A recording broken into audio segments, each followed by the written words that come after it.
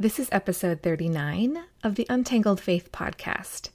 On today's episode, I'm joined by several former Ramsey Solutions friends, and we talk about some of the cracks we noticed in the financial peace system and with the general messaging about finances coming from the Ramsey show.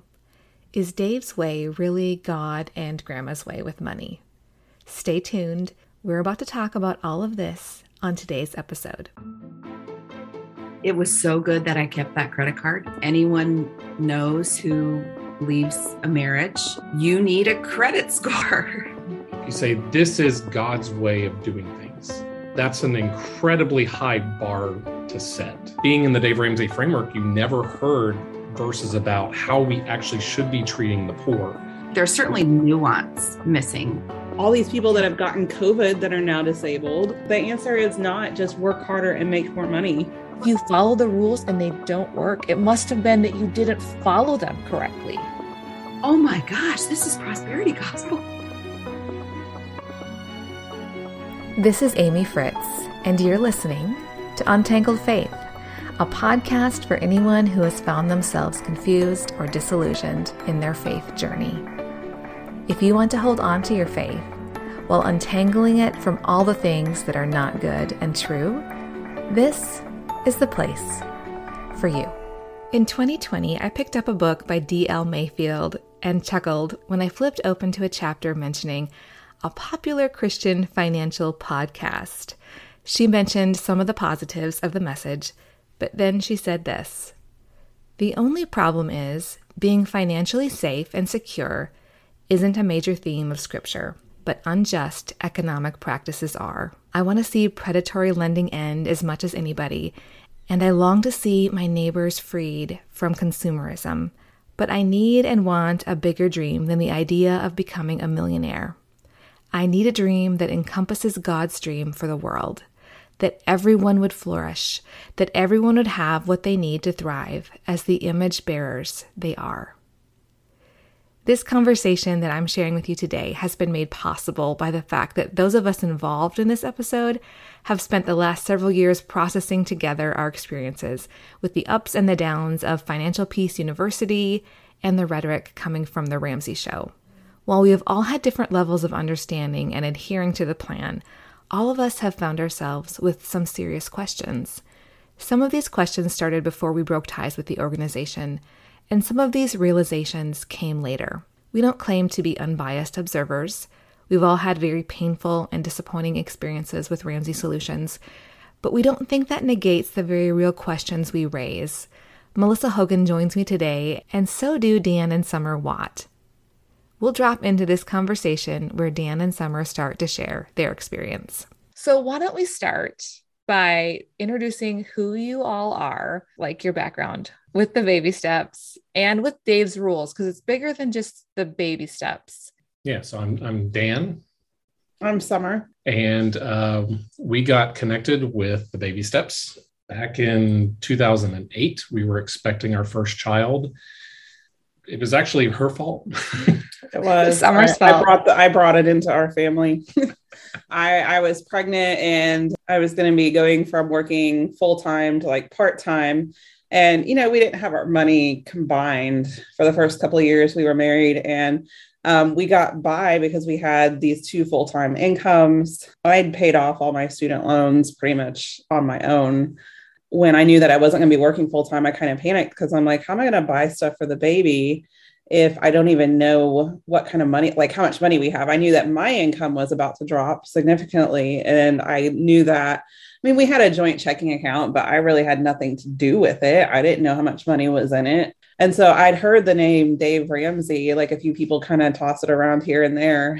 And so I went to the library, and it's funny because I was actually looking for Susie Orman's book at the library. And this is 2008. This is like peak recession time, and the only book left on the shelf in the financial section was Financial Peace Revisited. So I picked it up and I read it. And to me, it really spoke to me because I grew up in a low income family. When I was in 7th grade, we almost got our house foreclosed. If it wasn't for the fact that my parents knew somebody from our church that was a loan officer at a bank, we would have lost our house. And that friend of my parents, took a great risk in refinancing my parents' mortgage so that we wouldn't get our house foreclosed. And so that really, really stuck with me. And I didn't want to be in that situation ever again. So that's why I think financial peace really resonated with me, because I had that in my background of losing things. And that's why hearing Dave's story really resonated with me. Now, I don't know if Dave was ever in a situation that he was going to actually lose his house like we were. I think that's why it really made sense to me, because I was very averse to debt, and I just didn't want to end up in that place. I think I saw that could happen if we didn't get our financial act together. And so I read the book and then tried to get him on board with it. He was a little resistant to it because he would say things like, we could make more money if we invested versus paying off debts and stuff like that. And when I was paying my student loans off, I actually did the debt snowball without even knowing what it was, because for me, I liked seeing the smallest loan get smaller and smaller and smaller. So I think that's why I really was attracted to the baby steps and why I thought it made sense. I wasn't financially sophisticated at all. I just did what felt good in paying off my student loans. I think what convinced him was we were living in Columbia, Missouri, which is like 2.5 hours from Kansas City. And I was listening to the radio show every day. I heard that Dave was coming to Kansas City. And so I asked him if we could go, and he was kind of on the fence. He didn't really seem interested. And I said, well, but we can get barbecue if we go. And so that sold him. He's like, okay, fine. We'll go to Oklahoma Joe's after the event. And then when he went, I think just the live events really played on your emotions, Yeah. And I think that's how he got bought into, was the live event. And I would add, very early in our marriage, I was very arrogant, coming from a family that didn't have the financial problems that her family did. And I felt like, I know this money thing. I don't really need to listen to you. And also coming from a very complementarian background, I felt like, it was my responsibility and I know it. And I was just very, very arrogant in our early years. Something about the live event, finally going and listening. Yes, it does play on your emotions, but I think it opened up something in me that for the first time ever, I started thinking, we're in this together. We should be doing our financial journey together. And so regardless of how things played out in future years, I think that was a very valuable lesson that we learned very early on. We got on the program, 1.5 years later, heard an ad on the radio that they were hiring developers, moved to Tennessee, worked there for almost 10 years. And did you follow the baby steps then? We followed them probably closer, I would say, than most employees based on conversations I've had with others. I think we shifted around saving for college. We kind of aggressively paid our house off and pushed pause on some other things. So I wouldn't say we followed it to the letter, but very closely though. And I think the reason why I wanted to pay the house off was, like I said, you can't lose a house that you own. If you don't owe any money on it, the only way you lose your house is if you don't pay your taxes. And so I think that's why that appealed to me. But then also, I saw like an amortization chart of how much our house would cost if we didn't pay it off early. Like if we waited the entire, our first house in Missouri, if we waited the entire 30 years, how much we would be paying in interest and everything. And so that just kind of ticked me off, actually, because it's like, you don't realize how much you're going to be paying in interest if you do just pay it over the 30 years. So I think that's why we wanted to pay the house off early. Yeah. So you had a credit score like early in your marriage, and then you stopped. Did you stop using credit cards? And we came back from Kansas City and cut up the cards. Like, we did not literally got scissors out and cut them out. So we had nothing. We had like no fail safe after that. It was like, so by the time you had your house paid off, the one in Tennessee, at a certain point, then you didn't have any credit score. Is that correct? Yeah. So it took a couple months. Yeah. Out of order here, but we ultimately paid the house off in 2016. Okay. And we weren't keeping track of it super close, but our credit score did go to 0 over the next year or so. Oh yeah, yeah. And in that time period of paying the house off, I was working. I wasn't working full time. I was working part time, but I'm a nurse, and so I voluntarily worked literally every single holiday for 2 years because there's a shift differential for that. You get extra money for working holidays. So I did that.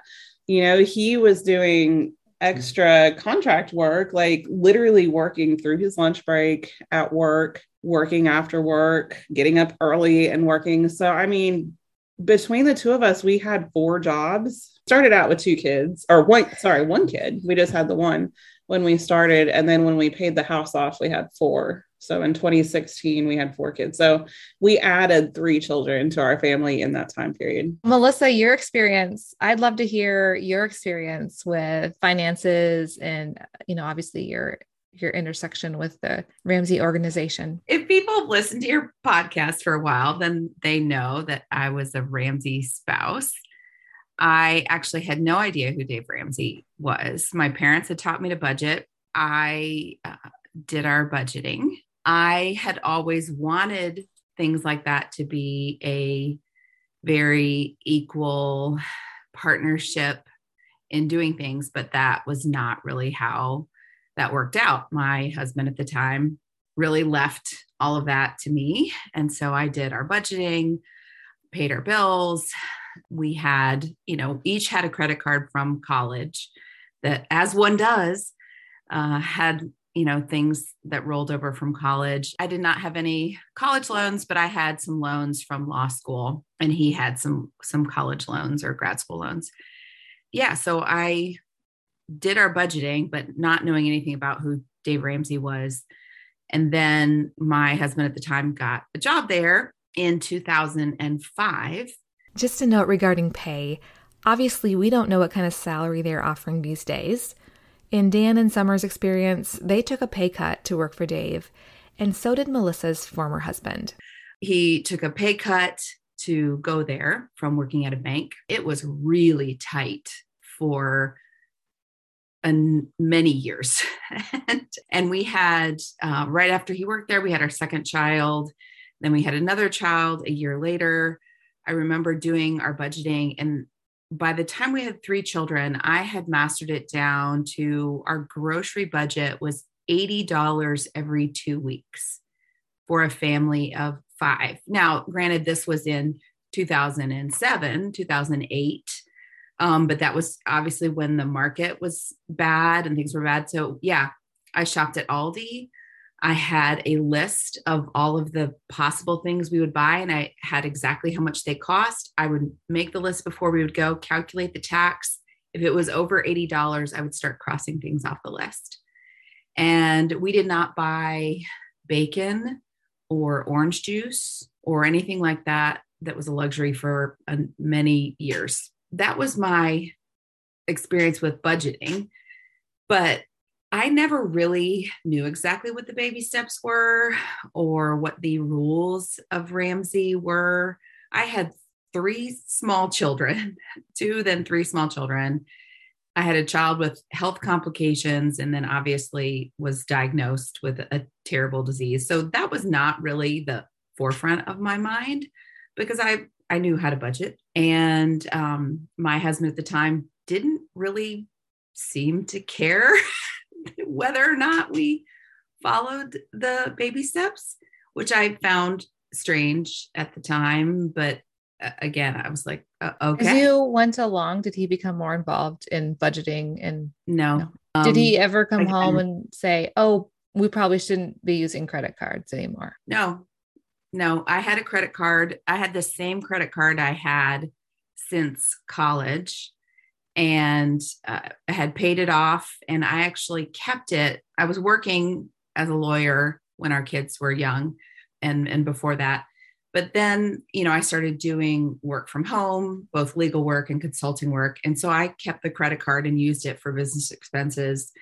And I asked him on a couple of different occasions, hey, because I knew enough to know that Dave was not a credit card person. And especially as my husband at the time grew more prominent in the company, I was like, hey, should I really have this credit card? Like, isn't that inconsistent? And you're like, don't worry about it. But here's the thing. It was so good that I kept that credit card, because as anyone knows who leaves a marriage, you need a credit score. You really do. And as an advocate for people who sometimes can't advocate for themselves, for women that may need out of a toxic marriage, it really hamstrings them to not have financial resources and not to understand their financial resources, and certainly to not have access to credit. I think it's interesting. We have this similar experience here. The women were like the ones that sort of introduced the Dave Ramsey way to the family. That's how it happened in our house. Sounds like that's how it happened with Dan and Summer. And then Melissa, you actually introduced your husband literally to Dave through some sort of a thing that you won, right? Did you win a meeting with him? I won a silent auction item that was to go sit in on his radio show, but it actually had nothing to do with who Dave was or anything like that. It was that my husband and I had each had a radio show in college. And I thought, oh, that's really fun. He can go sit in on the radio show. Now, when that story was spun a different direction, and I subsequently heard it years later, I was kind of like, that's not how that happened. But as one does in a place where you question yourself and you're told something else, I thought, well, maybe I misremembered that, but I did not. I can clearly say that now. And so for people that are listening, you've probably heard, some of you have heard of Financial Peace University, or you've heard of Dave Ramsey from his books or his radio show or podcast, however you consume that information. But Dan, could you kind of explain what some of the rules are besides like the order of the steps? Like, what are the things that are like kind of central to his teaching when it comes to things you should or shouldn't do? The core is really the 7 baby steps. Okay. And I've got them up right here for the people who don't know what they are. I don't know what they are, so I'll be listening. Melissa needs to know. Well, you're never supposed to co-sign on a loan for somebody. You're not supposed to loan money to family or friends. And he'll go through this long thing about it and then say, don't loan it to them, give it to them. Yeah. Because he said, what is the saying, that Thanksgiving doesn't taste the same or something like that. So it's not really written as baby step 0, but the starting is you commit that you're never going to borrow money again. And so baby step 1 is save $1,000 for your starter emergency fund. Baby step 2, pay off all your debt except for the house using the debt snowball method. Baby step 3 is save 3 to 6 months of expenses in a fully funded emergency fund. Baby step 4, invest 15% of your household income into retirement. Baby step 5, save for your children's college fund. Baby step 6, pay off your home early. Baby step 7, build wealth and give. Yeah. So when you do the budget forms, the very first item on the form is to give 10% of your income. The idea being that that's a tithe, but for the non-religious people that do happen to take the program, he'll suggest give 10% away to some cause. So he says, Dave would say, I've heard it referred to as this way. If you're just doing it a little bit, not really all in, it's Dave-ish. Doesn't want you to be Dave-ish. That's not how it works. Really wants you to be fully bought in. And to be fully bought in, would you agree that he would say you're not taking on any more debt and you're not using credit cards? Correct. Yeah. And if you had them, you should cut them up. Well, and it's implied there too. It's not really listed in the baby steps, but the implication there, he uses the term scorched earth. He says, go scorched earth on your budget. And so beans and rice and beans, you don't see the inside of a restaurant to say it like him, unless you work there, kind of thing. You don't take a vacation. You don't take a vacation. Right. No luxury items. You're not getting your nails done. Nobody's cutting your grass except for you. And maybe you need to be cutting your neighbor's grass. You're getting the second job. If you listen to him, like in both FPU and on the radio, these are the things that you are supposed to be doing. And he refers to that as having laser focus. When can I buy a house? Like, where is that in the steps? Not until you're debt free and you have your 3 to 6 month emergency fund. Okay. To have a 20% down payment on a fixed rate fixed interest rate loan, no more than a quarter of your take home pay. 15 years. Yeah. If you're wondering what that would look like as far as the cost to buy a house where the Ramsey organization operates, you would need quite a bit of money to do this the way Dave suggests. A 3-bedroom house in Williamson County is very likely going to cost you at least $400,000. That means you need to have 80 grand to put down as a down payment, and you would need to also have 3 to 6 months of expenses saved and no other debt. Can I just point out that this is a lot of rules? It's suspiciously like legalism. Suspiciously. But Dave refers often, he says this isn't like just original to him, all of it. This is God and grandma's rules for finances. And we'll talk more about giving credit to God or grandma later. But I'm curious, like, did you guys have a certain point where you thought, I don't know, I question whether this is like the right thing, either for me, for yourselves, for other people? Like, what were some of those cracks? There were cracks here and there. I would hear him talking to people that would talk about having to drive a long way to work. Maybe there were people that lived in a rural area. And I can relate to that because I grew up in a very rural area. My dad drove about an hour to work to have a good paying job. And I remember hearing people calling into the show talking about their cars, and there would be a disagreement between them and their spouse, and maybe they wanted to buy a nicer car because they had to drive an hour to work. And they would be in a similar situation to like my parents, and they would get all over their case and tell them that they either need to quit that job or they need to move closer to the job or whatever. And there was no room for nuance in there for maybe the people loved their house. Maybe they lived on a family farm, but they had to drive an hour to get to a nice paying job. There was no nuance at all. It was just, well, this is what you need to do. And if you're not willing to do it, then you're not willing to work on your finances. You're not prioritizing your family. I mean, I knew he wasn't omnipotent because he would say things to people that were nurses that would call in. They would talk about how much money they were making, and he would interrupt them and say, that can't be right. Nurses make good money. And they would be like, no, this is what I make. And he would talk about how highly paid nurses are and everything. And they must not be doing their tax forms right or whatever, if that's what their take home pay was. And then his recommendation was always, well, just go pick up a few shifts in the ER because they pay a lot of money for that. And number one, I want to know where these highly paid nurses are because I want to go work where they work. And number two, you can't just show up at the ER and be like, hey, I'm here to make that like big money that I'm supposed to be able to make by moonlighting here. I have no ER experience. I don't know anything about, what to do if a trauma rolls in, but hey, I'm here to make big money because Dave said I could. Like things like that, so I knew that he was wrong about certain things, and having that knowing that he could be wrong made it a lot easier for me I was more open-minded when people would tell me things later on. I want to point out when you said nurses call in, at first I thought you said when narcissists call in, because I was waiting for the first time that word would come up. But back to that word, trying to tell somebody that they're wrong about what they make is super gaslighty.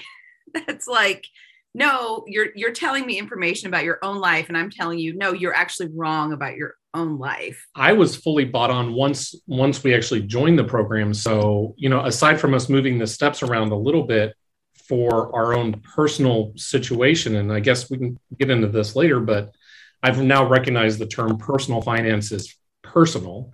So we made some alterations that kind of fit our situation. But during this process, I would see coworkers or their spouses acting like this just can't be done. I can't get out of baby step 2. I can't get my debts paid off, or home ownership is just so, I can't fathom that ever happening. There were people that I worked around that were just disheartened. And I think she would see it more from some of the other spouses. In the Lampo ladies group, for sure. And so I would be kind of judgmental of those people, like, same. It works for us. So, like I said, I was kind of fully bought onto the program. It's billed as a one size fits all plan. Dan, in summer, you could be like, oh, all you got to do is work 4 jobs. We do it. I know. Well, we were like the poster children, because we paid our house off in 2016. But how old were we? I'm trying to think. How old were we? We were under 35. Yeah. Not everybody is in that situation you would have been in, where Dan's experience and his skills were in software engineering. And he's really good at it. There's always things that you can pick up with that. And Summer, you were trained as a nurse. As long as you are, as there are shifts that are open in areas that you were trained for, and it seems like there's always a need, you could pick up. Both of us work. had skills that we could do hours out of a normal 8 to 5 or 9 to 5. Well, right. Because I worked a lot. I worked night shift at that time, and I worked a lot of weekend shifts. And then I worked all those holidays too, because they give you a shift differential for the holidays and for the weekends as well. So I mean, we had that, but we also had the advantage that I was the only one that brought debt into our marriage. Like, he was fortunate that his parents paid for his college, and then he was given a hand-me-down car when he graduated from college. So he actually brought positive income. Like, I had like 60 grand in student loan debt, and I had a car loan when we got married. And then he actually had money saved up. We were fortunate. We weren't a dual student loan family. Yeah. And again, we're talking 2010 So it's like numbers. I brought into the marriage, I don't know, probably a positive of $30,000 of either cash, stocks, vehicle, etc. Right. Because his parents were older when he was born. They were well established when he was born. And so they, started savings for him. They paid for his college. And then they also just had savings that when he graduated from college, that was just for him. And we used that as the down payment for our very first house. Right. He brought in financial net worth, and he brought in career net worth. I think this goes to one of the issues we'll probably talk about in terms of how it does or doesn't work with systemic poverty, because you look at, like, you guys were the poster children and, had things that you brought in that made it possible for that to work, it seems like. Right. And we're talking 2010 numbers, not 2022 numbers. The times have changed, and just the cost of college and housing and everything else has gotten crazy expensive just in the last couple of years. Right. Like our house that we bought in Tennessee, we bought a house in a town during a time that, there's this big GM plant that's been shut down for years. Spring Hill, like almost everything on the market was either in foreclosure or short sale when we bought our house. So we got a great house for like an amazingly cheap price. It appreciated a lot from the time we bought it until the time that we sold it when we moved. Yeah. But I think also with my financial background and me having student loan debt, it would have been a very different situation if I had married somebody that had a similar financial situation to me, and it might not have worked out so well. So then I wouldn't have been one half of the poster children. We were very fortunate, like I said, the lack of him having debt. And then we had a good down payment for our first house when we got married because his parents had saved for him. Or for example, like, what if you had become disabled, Summer?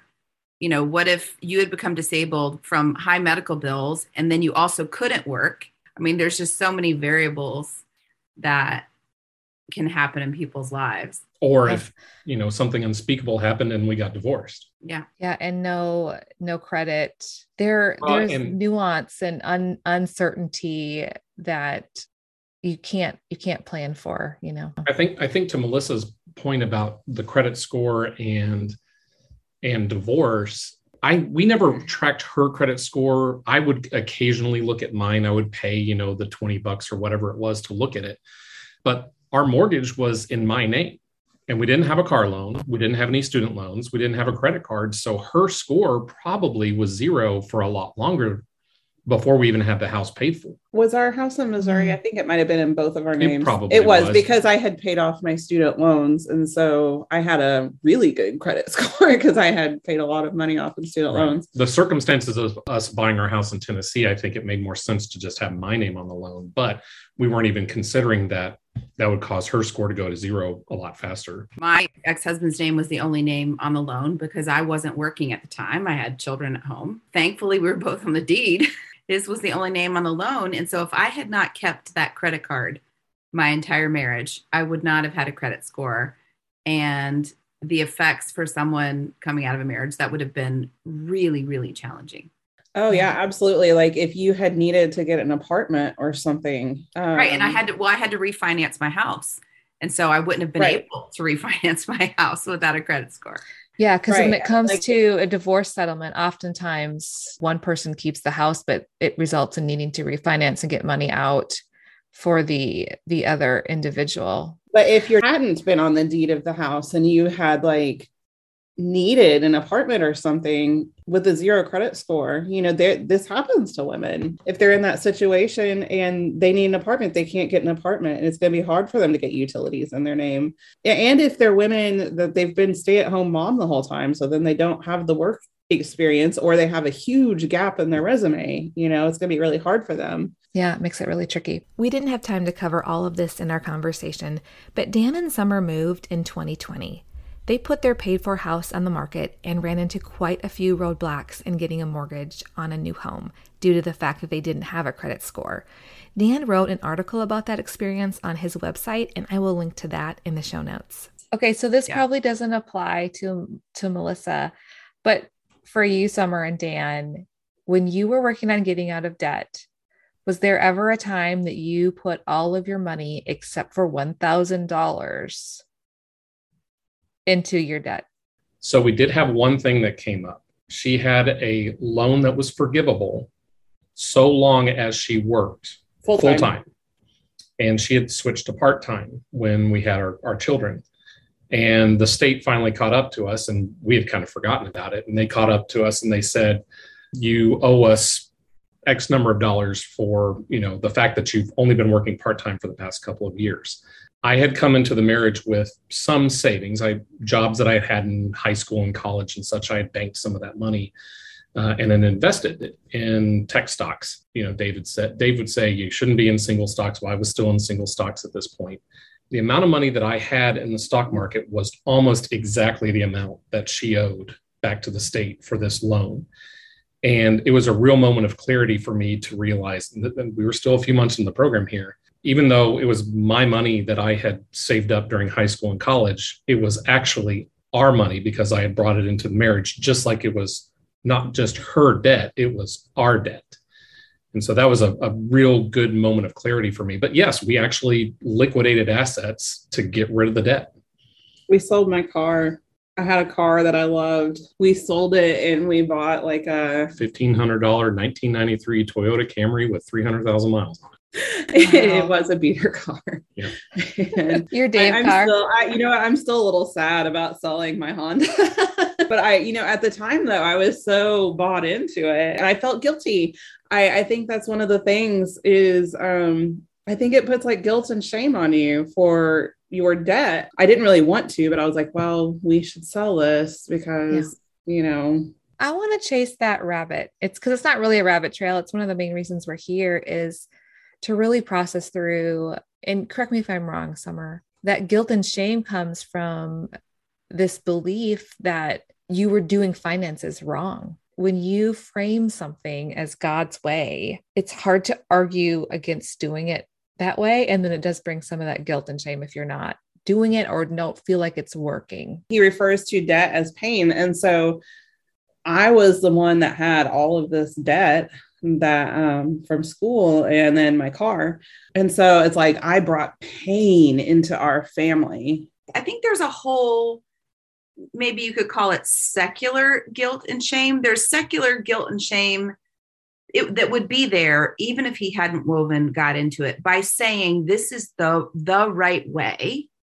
And the implication being, if you're doing it some other way, you're doing it the wrong way.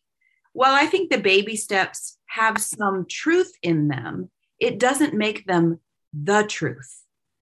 So I think there would be guilt and shame, even if he didn't weave God into it. But I feel like it gets 10 times worse when you say this is God's way, not just the right way. This is God's way. So then not only if you're not doing it this way, you're doing it the wrong way.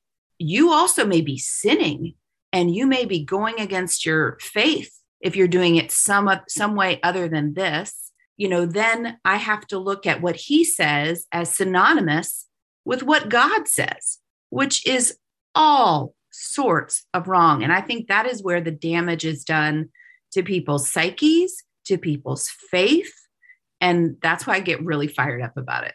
Yeah. Well, absolutely. And I listen to the radio show all the time, every day.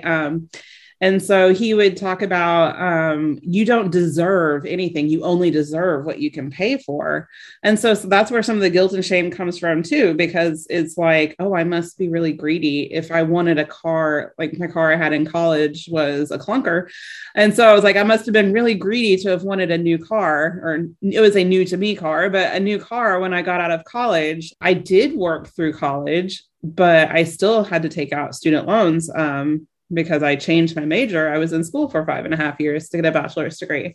I get this constant message of I didn't deserve any of that because I took out debt for it. It's not just looking at the baby steps on paper and seeing them.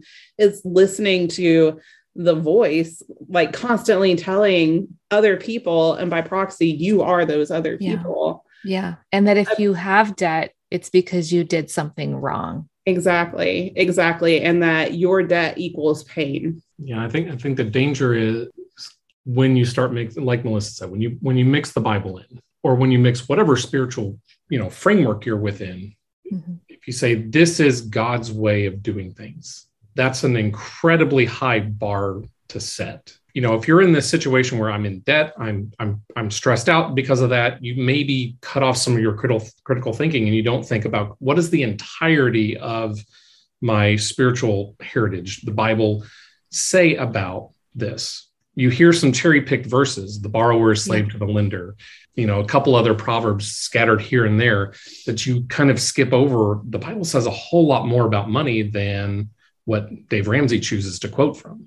Yeah, I know as we were thinking about having this conversation, Dan, you started looking more at what does the Bible say about finances? And, there's a lot of practical things listed in Proverbs. I know you've looked around there and maybe some other places. And I'm curious what you've seen. What themes did you see as you looked at finances? The book of Proverbs probably speaks more to poverty, riches, and money than any other book of the Bible. I mean, there's a few passages, Paul and Jesus both say a few things, but Proverbs speaks the most to it. And there's a lot of Proverbs that just, my brain just kind of skipped past them in dealing with money. But Proverbs 21:13, the one who shuts his ears to the cry of the poor will also himself call out and not be answered.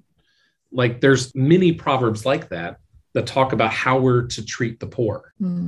Proverbs 29:7, the righteous person knows the rights of the poor, but the wicked one does not understand these concerns. Being in the Dave Ramsey framework, you never heard verses about how we actually should be treating the poor. It was always, here's what I need to be doing to get my financial situation in order, which is good, but we shouldn't just look at those verses. We should see what should we be doing to those around us. Mm-hmm. I think there's certainly nuance missing from anything. When you have that kind of legalism, here are the rules, here are the steps, and this is the right way, and here is the answer. You're missing grace for people, for their unique situations. Having grace for people is a core part of the Christian faith. To lack that kind of grace, I think, is damaging to people. Back to your episode with Curtis Chang, and he said, we are drawn to people who say they have the answer. They tell us, if you just follow this, then life will be easier and you will be walking in your Christian faith.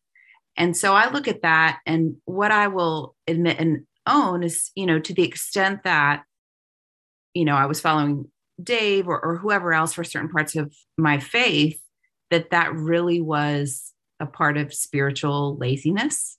Having discernment about any area of our life is difficult. It requires thought and study and prayer, whether that's finances, whether that's how best to love somebody, it's a lot easier to just go, oh, that person has the answer. And if I just do that, wow, I've done it. I've checked that box. But to have that discernment, it takes work and it takes uncertainty. You have to live in that uncertainty of like, am I doing the right thing? And it requires, I feel like, to stay connected to the Lord through prayer, because you don't have the answer. And it's way easier to look to someone who says they have the answer. I think the thing that really made me start to think deeply about some of the things that are broken about the system, I just could not imagine an answer to what to do with a person that is really in poverty. And the fact that I just couldn't see giving them a free copy of FPU, bringing them out of it. You know, if they're living in their car and they don't have family nearby, if you don't have money to budget, there's no amount of budgeting that's going to fix that. Get another job is not that easy. For me, one of the most gracious things that God did for me is to put me in a community of really sick children and families and people with disabilities. You know, it's easy to say, well, this person should not be on social services or welfare, or if they could just get a job, they could earn more. Until you are walking shoulder to shoulder with people, I really question whether you should have an opinion about it, to be honest, because, you know, walking with people of all different walks of life and different backgrounds and experiences and poverty levels and education levels and intelligence levels, physical challenges and mental challenges, and you see what challenges exist, you know, it's hard to say, oh, I have the answer for you, and it's FPU, when you have a parent who is on disability because of, you know, an accident or a mental health issue. And then they have a child who has a rare disease that's in the hospital all the time. So how are they really going to work when they're constantly going to the hospital? And then their spouse leaves them. Who has the answer for that? The answer for that really is love and grace and walking alongside people in relationship. Absolutely. I mean, I had a conversation just this week at work with one of the case managers trying to get placement for people. I'm an ICU nurse. And like a lot of the people, they're past the really critical phase of their care, and they're not well enough to go to like a regular floor. And like maybe they need long-term care in a ventilator facility or something, but they don't have the funds. Either their insurance refuses to pay for it, or Medicaid, like trying to find a place that'll accept Medicaid. And these people are just in terrible situations. Working harder is not going to work for them. It's just not. When they have left their husband because of his drug problem, and then what was supposed to be a routine surgery turned into major surgery, and you have children at home, what's your answer? I mean, it's not going to be work harder, budget more. All these people that have gotten COVID that are now disabled, the answer is not just work harder and make more money. It's not an income problem. I guess theoretically it's an income problem, but it's a problem of these people need help. And a 3 to 6 month emergency fund wasn't going to cut it for what they've been through and what the rest of their life is going to be like now. Going through, you know, FPU and, you know, adhering to the baby steps, listening to Dave on the radio can lead you to believe, whether he's saying this specifically or not, the reason why you're doing well is because you did it and that you did the right thing. You followed the rules, and that's why you're set. And that's why you're okay. You know, come the pandemic, come whatever, we're fine because we followed the rules. I also got super lucky, right? I didn't have to be as exposed to things during the pandemic because of the kind of jobs that we did and the kind of schooling that we did. And there's so many other factors at play that I realize now that leads to looking at other people who are struggling financially and thinking, well, you must have done something wrong. Or if you had done it the right way, if you just follow the rules, you wouldn't be there. And if you follow the rules and they don't work, it must have been that you didn't follow them correctly. It's the flip side of saying, if it worked for me, it was because of, that I worked really hard and, I did all these things. The flip side of that is if it doesn't work for you, there's something wrong with you. To me, that is completely antithetical to the Christian faith, in that, we're saying, God moves things in ways that we can't understand. And yes, we're called to be diligent and responsible and kind, and God uses that in certain ways, but it does not guarantee us financial success. And the flip side is that we can be all those things and not have material success. I think for me, there was this moment, I don't remember what year it was probably 2019, where I watched the movie American Gospel. And that movie never mentions Dave Ramsey. But at some point in the movie, it was like the light bulb went on and I was like, oh, this is prosperity gospel. Oh my gosh, this is prosperity gospel. It's just packaged differently. Ecclesiastes 9:11 ends with time and chance happen to them all. That's exactly what I was thinking of. We have to be able to admit that good things happen to bad people and bad things happen to good people.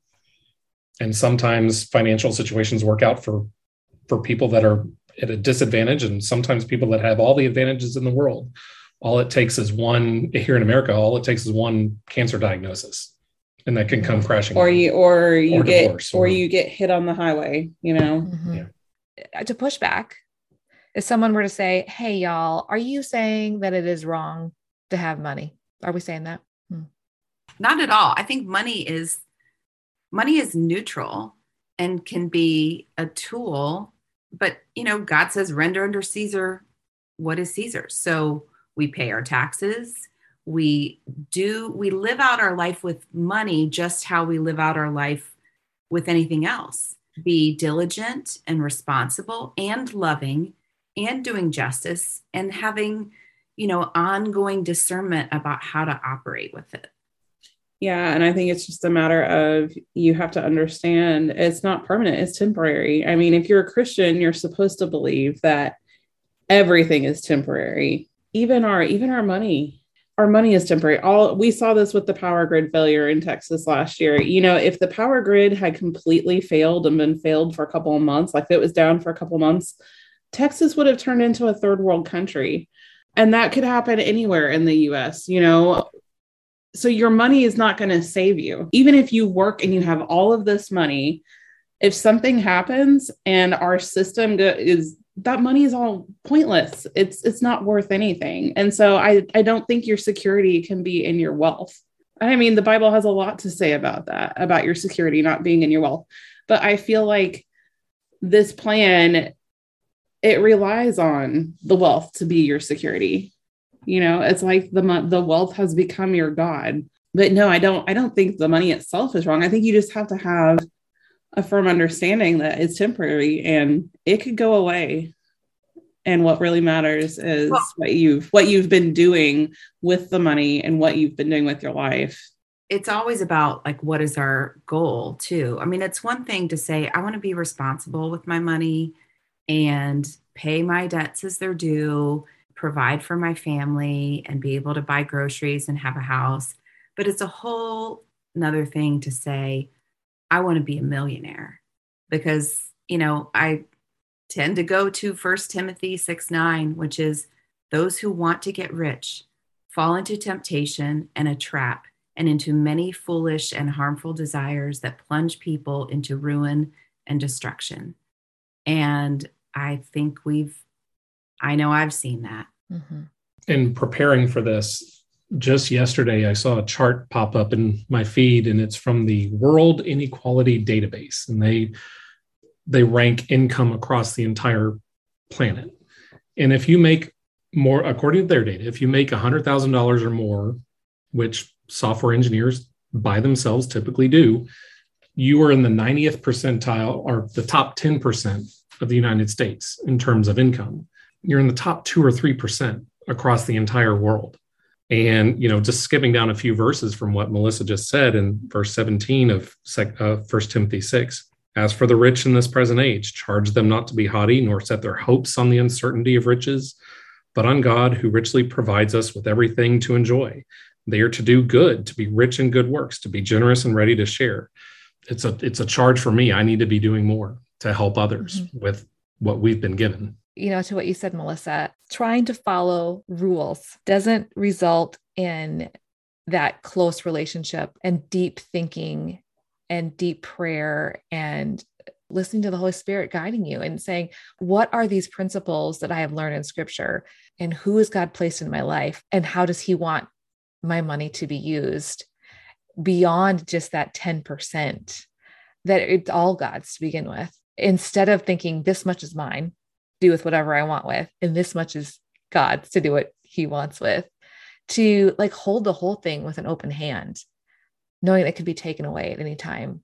As you're doing that, whether you do a budget meeting or not, how am I serving God with this money?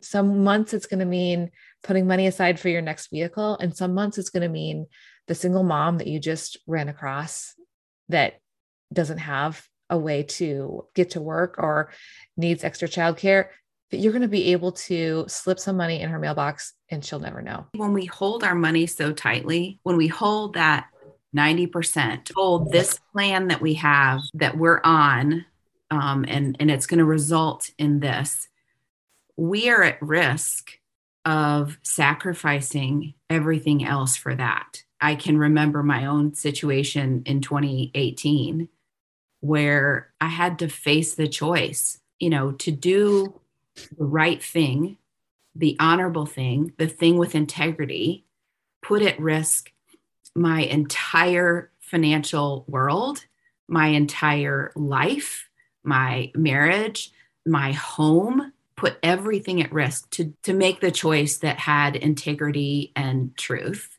That's a hard thing. And I'm not trying to pat myself on the back. I'm saying that's always a hard thing, that, if we hold that money tightly, it makes it that much harder to place things at risk in order to honor the Lord, in order to do the things that he calls us to do that aren't related to money, tell the truth and protect the vulnerable and have integrity to everyone around you. As we wrap this up, how is your approach and your thinking when it comes to finances, especially you guys, Dan and Summer? How has it changed? What looks different these days for you when it comes to money and budgeting? As I was explaining this to some friends getting ready for this, we're in the privileged position that we're not living paycheck to paycheck or month to month. We look at where did the money go? Are we on track to where we want to be? But we don't have a stressful budget meeting like this is. We're going to spend this exact dollar amount on groceries this coming month. Yeah. Oh, yeah. And for me being the primary grocery buyer at the time, goodness, I remember walking through Walmart at Christmas one year because I couldn't bake cookies. I was putting things back on the shelf, kind of like what you were talking about, Melissa. And so, yeah, we don't do that monthly budget meeting anymore. But I think for me personally, I can't speak for Dan, but for me personally, I am a lot less judgmental and I have a lot more grace for people about their money choices. I believe that you have to do what's best for your family. If you are thinking carefully about how to spend your money and you're doing, sometimes what's best for your family isn't what's best for another family. And that's okay. It's not a cookie cutter thing. You don't have to do these rules or you're a bad person or you're irresponsible. As we were finishing up our conversation, I mentioned the one thing we did that most helped our finances. Probably the best financial choice we made was to not wait to buy our house. And that was not what Dave. How many people do we know that have said if they had followed that advice with housing, they would not have made an extraordinary amount of capital and wealth for their families over the course of this run up in housing? If they had waited till they had 3 to 6 months expenses and 20% down. Instead, they bought a house. They broke the rules, bought a house with 5% down. Isn't it crazy that we still talk about this like we did something scandalous? We broke Dave's rules. I have a very nuanced budget that I just try to make good choices, good financial choices. I buy quality items that don't break down. I have 3 credit cards that I like have a little chuckle. I would have a little chuckle every time I use them, but I use them almost every day. I think last year I got in cash back double what Dave used to give us for Christmas, which I think is really funny. I pay them off every month. I don't feel guilt anymore. And I, like Summer, feel much less judgmental about other people. And in fact, hope that I can help in some way. And I'm really, really thankful that God has provided. I really wish we had more time for this portion of our conversation because it deserves a lot more than just this 1 minute. But we did talk a bit about some of the problems we've seen with so-called Christian health sharing organizations that are often promoted by Ramsey at their events as an alternative to traditional health insurance. One of the problems I had a lot with Dave recommending health sharing organizations is that those organizations are never letting in people who have serious health problems that are very expensive. So of course the premiums in a health sharing organization are going to be cheaper because the population in them does not include the really expensive people like my family or any of the families that are in the rare disease community whose children are on medications that are, $500,000 to $1 million a year. They're excluded because of pre-existing conditions, or you'd have to pay for a certain amount of time, and nobody can afford that. So none of those families are ever going to be in these organizations. So they're naturally going to be cheaper. And I ask, is that really Christian to make it cheaper for some people by excluding the people who are really expensive? In a word, no, it is not Christian. That book that I mentioned at the beginning of the show by D.L. Mayfield, well, she went on in that chapter to say this: "Some days I dream about starting my own radio show about money. Instead of highlighting all the success stories of families who have eaten beans and rice for 5 years in order to pay off their mortgage, I would only take calls from people who had tried very hard to follow the 6 easy steps to be a millionaire and who were thwarted by both systems and policies that punish large portions of our society. People who experience job losses or who have prison records or crippling health bills or have family members who desperately need financial help." She went on to say, "I am almost positive nobody would want to listen, but I wish they would, because when well-meaning, well-intentioned, privileged people hear only the financial success stories, they are being discipled in how to judge and belittle all of those who fail in the landscape of the American dream." Thanks for listening to this episode of the Untangled Faith podcast. This podcast is made possible by my Patreon supporters. Every month, as a thank you to my patrons, they get some extras that aren't available to everyone. There are different bonuses for different levels of support. For example, supporters at the $5 a month level have access to a private Discord community and bi-monthly bonus episodes, among other things. You can find out more at patreon.com/untangledfaith. Another way you can support the show is to leave a review on your favorite podcast app. We currently have 132 reviews on Apple Podcasts, and I would love to break the 200 mark. Before signing off, I want to share an Instagram comment from a listener. And I'm not reading the entire post, but this is some of what Diana Afeju shared. "Oh, the grieving, unmoored despair has been so heavy lately. Not light days for sure. Yet in gardening with God today, I sense the beauty is being created in the dark, secret places of our lives, just waiting for the right time to bloom." Thanks for sharing those words, Diana. I love reading through the comments listeners leave. If you want to join in the conversation, you can find me on Instagram and Facebook as Untangled Faith, and on Twitter, I'm Faith Untangled. And for those of you who don't know, there are always links and show notes in the podcast app where you're listening to the show. And you can find those same notes and links at untangledfaithpodcast.com/episodes. Thanks for listening, and I will see you next week.